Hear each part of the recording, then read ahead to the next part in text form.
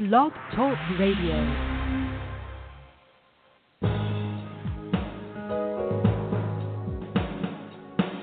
Welcome to the Neil Garfield Show, a presentation sponsored by www.livinglies.wordpress.com, GTC Honored, and The Garfield Firm, serving all 50 states with news and analysis of the latest bank scams against borrowers, homeowners, consumers, and investors, and providing legal representation throughout Florida.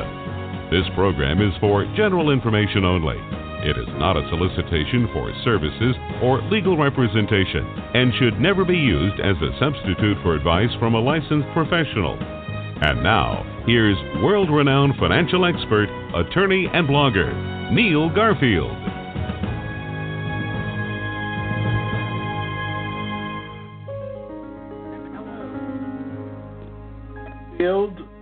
This is Thursday, October 18th, 2018. Confronting false legal presumptions. So this show is going to be about trial practice, trial law.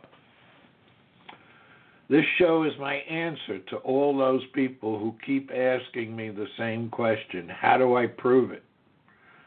My answer has always been the same: you don't need to prove it.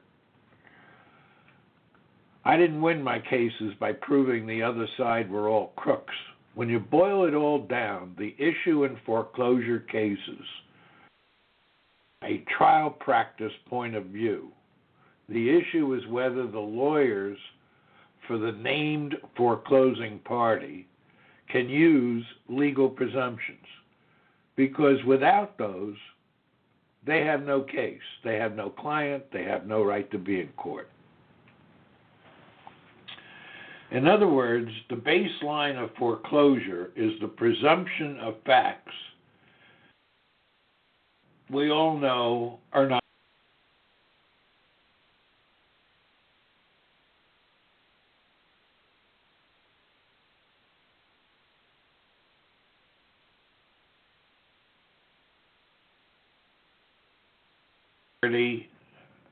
and from. The judicial system has never before encountered. Nobody ever thought that there could be a situation where there was a loan and he couldn't find a creditor. We've got it now, and we've been dealing at a part of 15 or 20 years. Without the legal presumptions for the foreclosing parties, there is no case. Forced to prove their case without presumptions or forced to answer the homeowner's questions about whether the debt was purchased by anyone, the response is almost always a settlement under seal of confidentiality.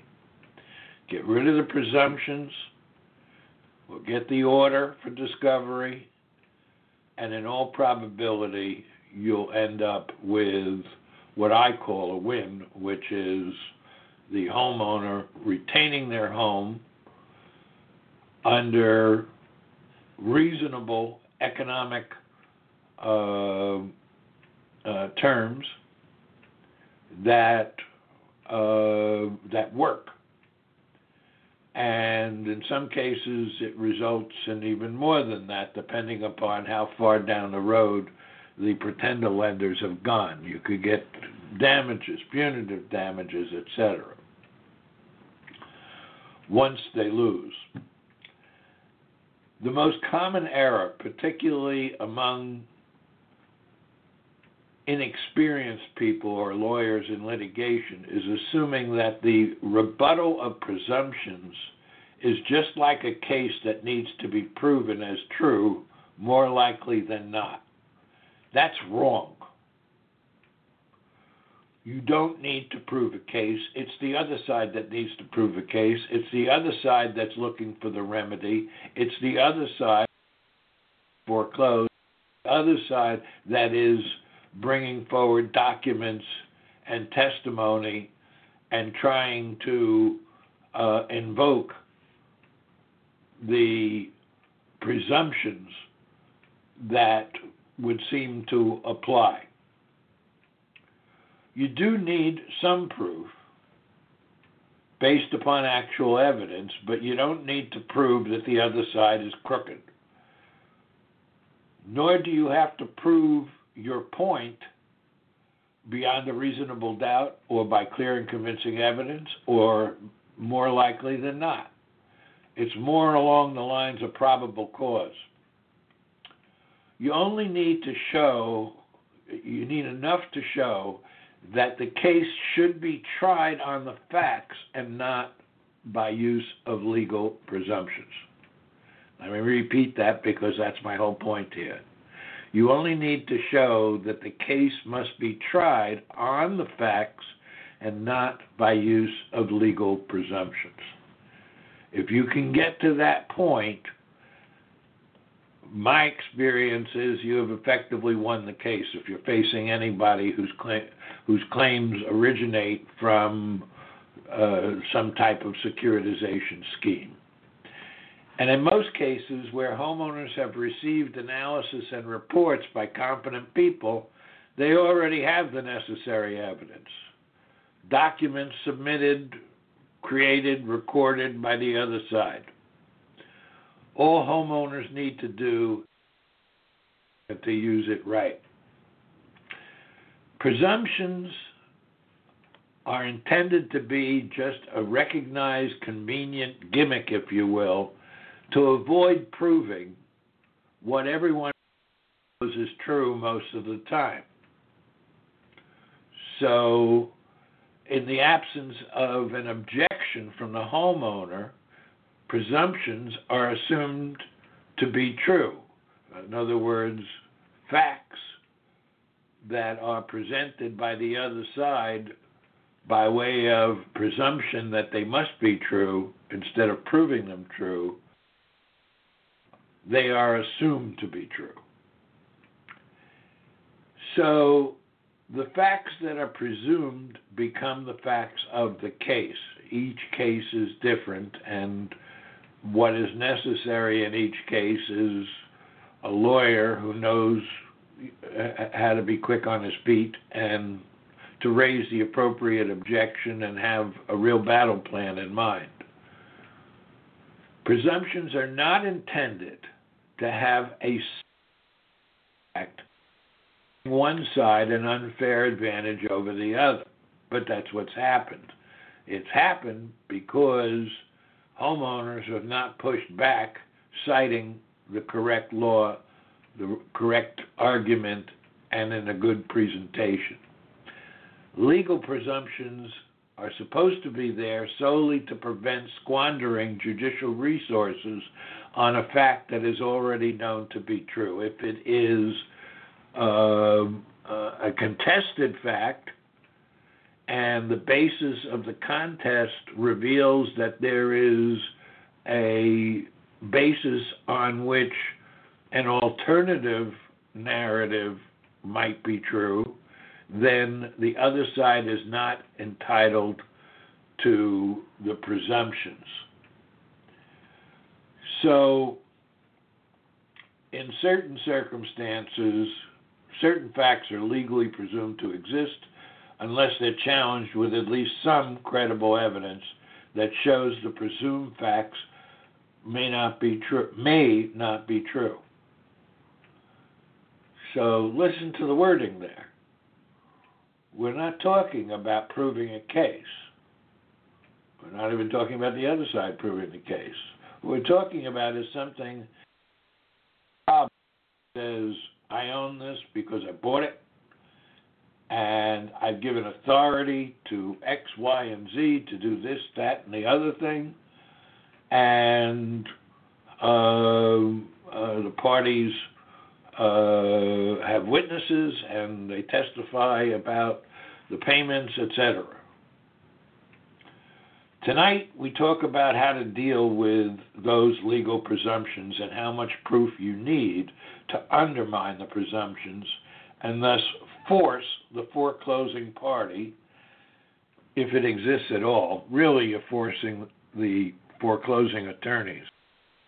In most cases, from what I've seen, they don't actually have the client that they say they have. If it's in a case, a judicial state, they come in and sign the pleadings for a plaintiff trust that they have no connection with, they have not been retained by, and they don't even talk to during the litigation.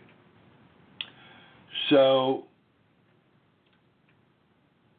how much proof do you need those presumptions?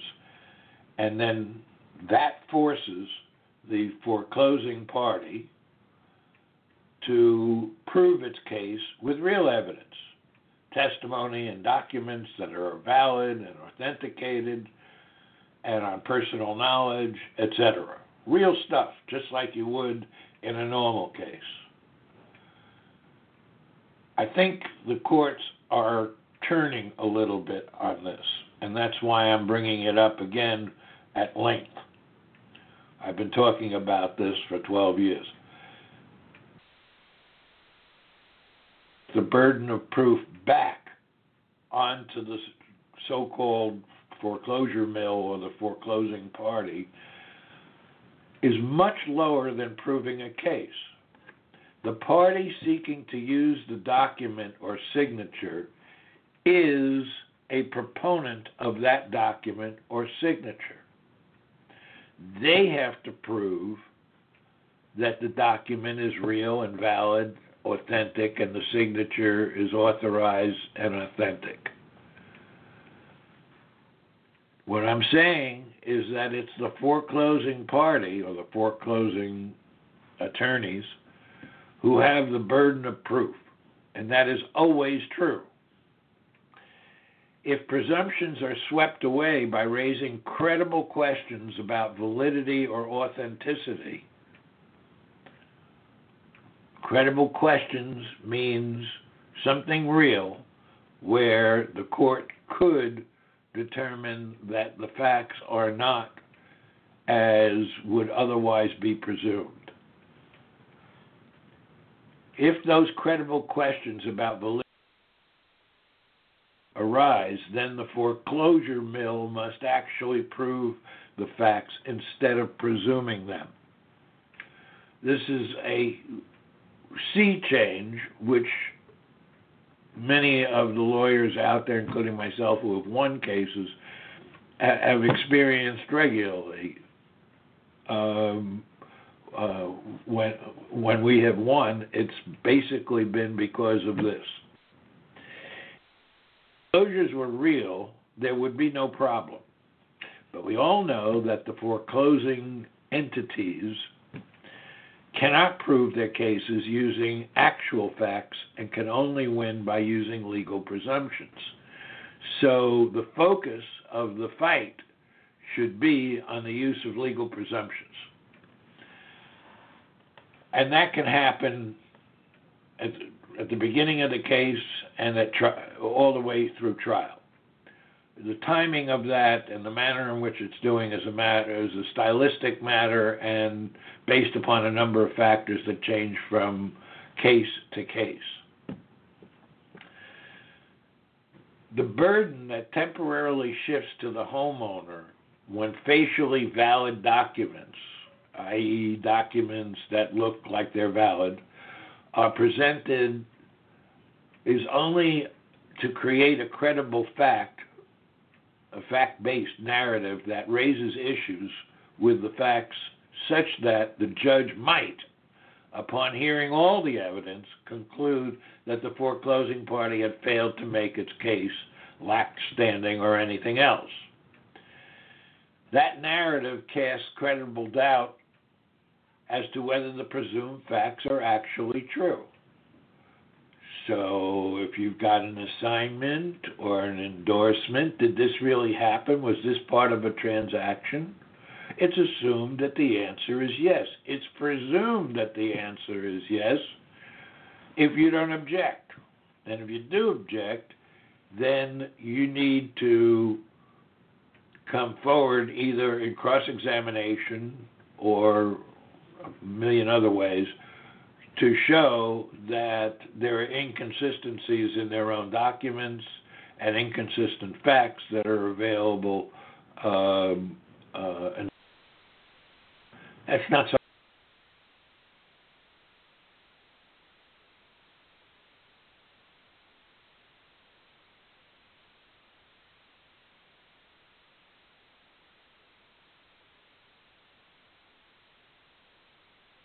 Then the presumption is gone. And there's no prejudice to the foreclosing party, in theory, because they still can prove everything that they wanted to have presumed.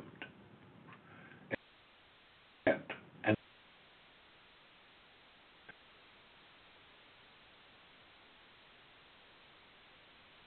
brush up on the laws of evidence as well, but a good presentation is likely to be of enormous benefit to the homeowner and a real threat to the people and companies who are pulling the strings of foreclosure. This goes to the heart of their strategy. So tonight, we're talking about how to navigate the waters of legal presumptions in trial practice. In most cases, the presumptions, you will lose the case and it will be affirmed on appeal. And let me remind you, because this question's been coming up also, that an appeal is not an opportunity to put new evidence in the record or to retry the case. The question on appeal is basically whether there was clear error by the trial judge that made a difference to the outcome of the case. Clear error basically means that there was no possible way that the trial judge could or should have ruled or entered judgment the way he or she did. If there is any such error, then the case will be reversed. But if there is anything in the record, given the wide discretion allowed to the trial judge, that supports the decision, it will be affirmed even if the appellate judges disagree with the ruling. That's the whole point of the appellate system. I'm broadcasting live from Duval County, Florida, and this show is brought to you by the Living Lies blog, GTC Honors, Lending Lies, AMGAR, and the Garfield Firm. And this show is especially brought to you because of donations to the Living Lies blog from listeners just like you. Thank you. And for those of you who are not contributors, we ask that you hit the donate button on the blog or call 954-451-1230 and pledge whatever you think you can afford. If this show has value for you, if our work on the blog, if our work on the show has value for you, we do that without payment or other support, then please chip in. Make a contribution to help us continue helping you and all consumers. 10 years ago, I had a conversation with one of the architects of the foreclosure scheme that resulted in millions of families losing their homes. I called him up only on the basis of one case. I pointed out facts to him. I told him what was rubbish, and I demanded to know who the creditor was. His answer was like a mantra, a prayer. We are the holder. He had no other answer. We are the holder.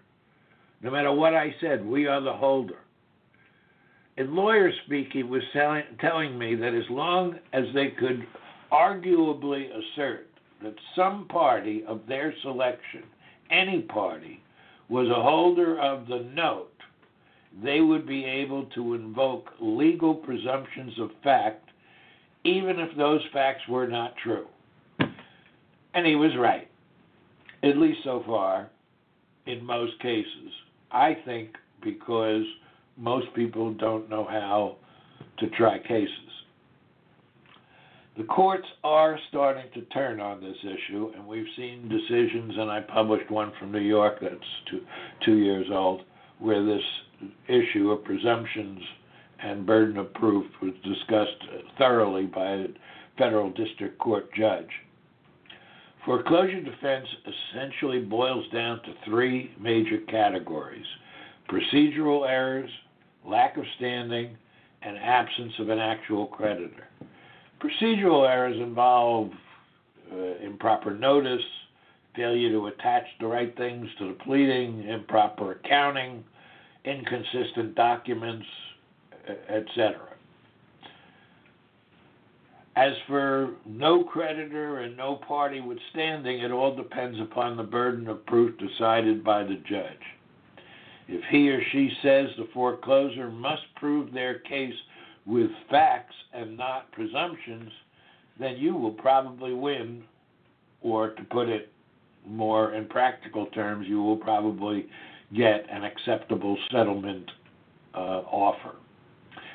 If the judge says you must prove if the judge says that you must prove lack of standing as a homeowner or prove the absence of a creditor, then you're going to have to file for discovery and hope that the judge won't sustain objections, which the judge won't if you word your discovery precisely enough and that the narrative of your defense is clear to the judge.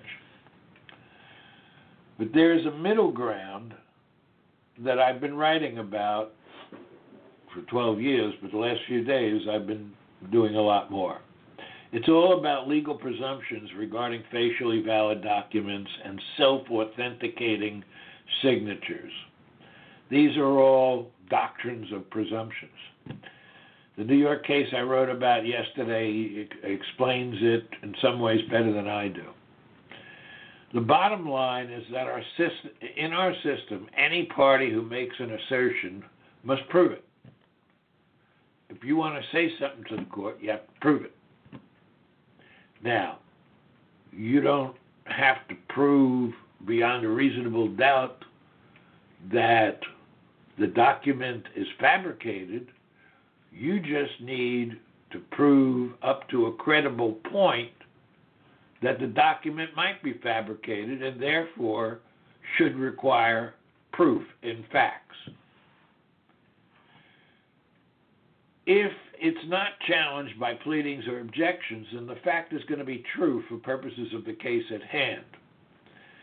So here's what I use when I teach lawyers about proof at trial. I call it red light, green light. If a witness testifies that the traffic light was green from his angle of perception, then it's fair to say that the traffic light pointing the other direction was red. In fact, it'll be presumed that the other side of the traffic light was red unless the party proffering a narrative that the light was not red can introduce credible but not necessarily dispositive evidence that the traffic light might have been malfunctioning. So let's break that down. First, you have undisputed evidence from a live witness saying that looking north, the traffic light was green. So for purposes of the case, that light was green. It's undisputed, and there's nobody saying otherwise. Second, you have a legal presumption that, or inference, that the green light means that a westbound car was presented with a red light, went through it, and killed a young pregnant mother or whatever. Negligence will be presumed and probably included in the jury instructions. If the westbound driver was paying attention, the accident would never have occurred. Case closed, end of story. But what if two witnesses facing east said the traffic light was blinking yellow and not red? And they noticed because they thought that the blinking yellow light was unusual. At that point, the presumption that the light was red fails. It doesn't prove that it was red. It doesn't prove that it wasn't red. But there's credible evidence to say that it might not have been red. Now the plaintiff must prove that the light was red, not by inference or presumptions, but by solid facts. The plaintiff is not entitled to the presumption or inference that the light was red because there is credible evidence now that the light might have been blinking yellow. That means he needs witnesses who saw the traffic light for the westbound car and who are certain that the light was indeed red. Or a witness from the city who says that he checked the traffic light before the accident and it was functioning normally. At least there is a question of fact for the jury, for the trier of fact, which is the judge in foreclosure trials. But in no event is the plaintiff entitled to have a jury instruction that says the light was red or that they should presume that it was red. In foreclosure defense, the green light is the facially valid documentation with self-authenticating signatures.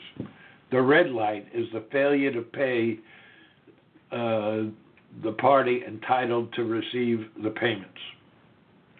The blinking yellow light is in the inconsistencies that show or suggest that the documents may have been fabricated and the signatures may not have been genuine or and may not have been authorized. You don't have to prove the case that the other side are crooks. Stop trying.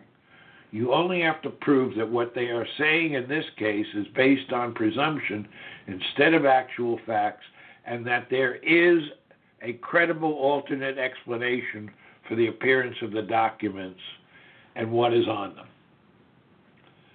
Based upon 12 years of experience with this issue, I have concluded with complete certainty that the named foreclosers are pretenders and that they have no right, title, or interest in the loans. In almost all cases, but not all cases. More importantly, I have concluded that the lawyers for the foreclosers do not have witnesses or documents that can be corroborated or authenticated. In short, they have no facts. They come armed with only legal arguments about legal presumptions, attempting to bootstrap commonplace presumptions into a prima facie case. Presumptions were never intended to be used that way.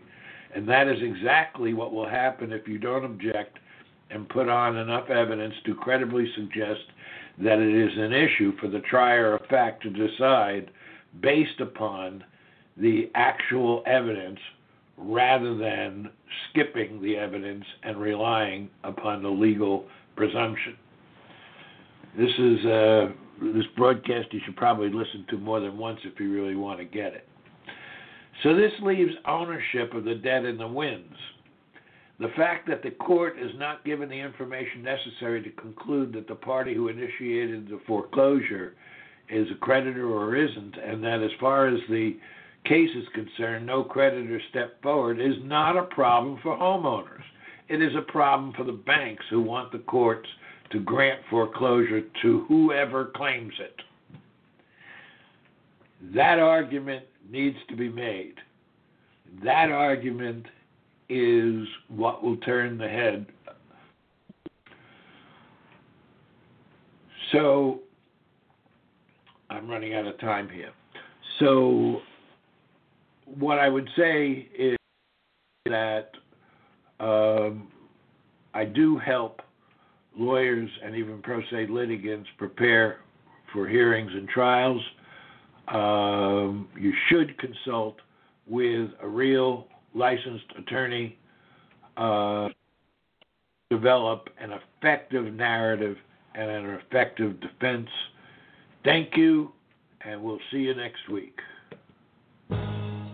Thanks for listening to our broadcast. We hope that you tell your friends about us and let them know that there is hope and help in this financial crisis. Tune in every week to The Neil Garfield Show for free information and advice, and visit our blog daily at The Living Lies blog. We provide support services, the latest strategies, analysis, expert consultations, testimony, and declarations to use in your battle against the largest economic crime in human history. For information concerning Neil, the team at Living Lies, or the law firm, go to www.livinglies.wordpress.com or call 520-405-1688. The opinions expressed on this broadcast are those of the host and should not be attributed to any other person or entity.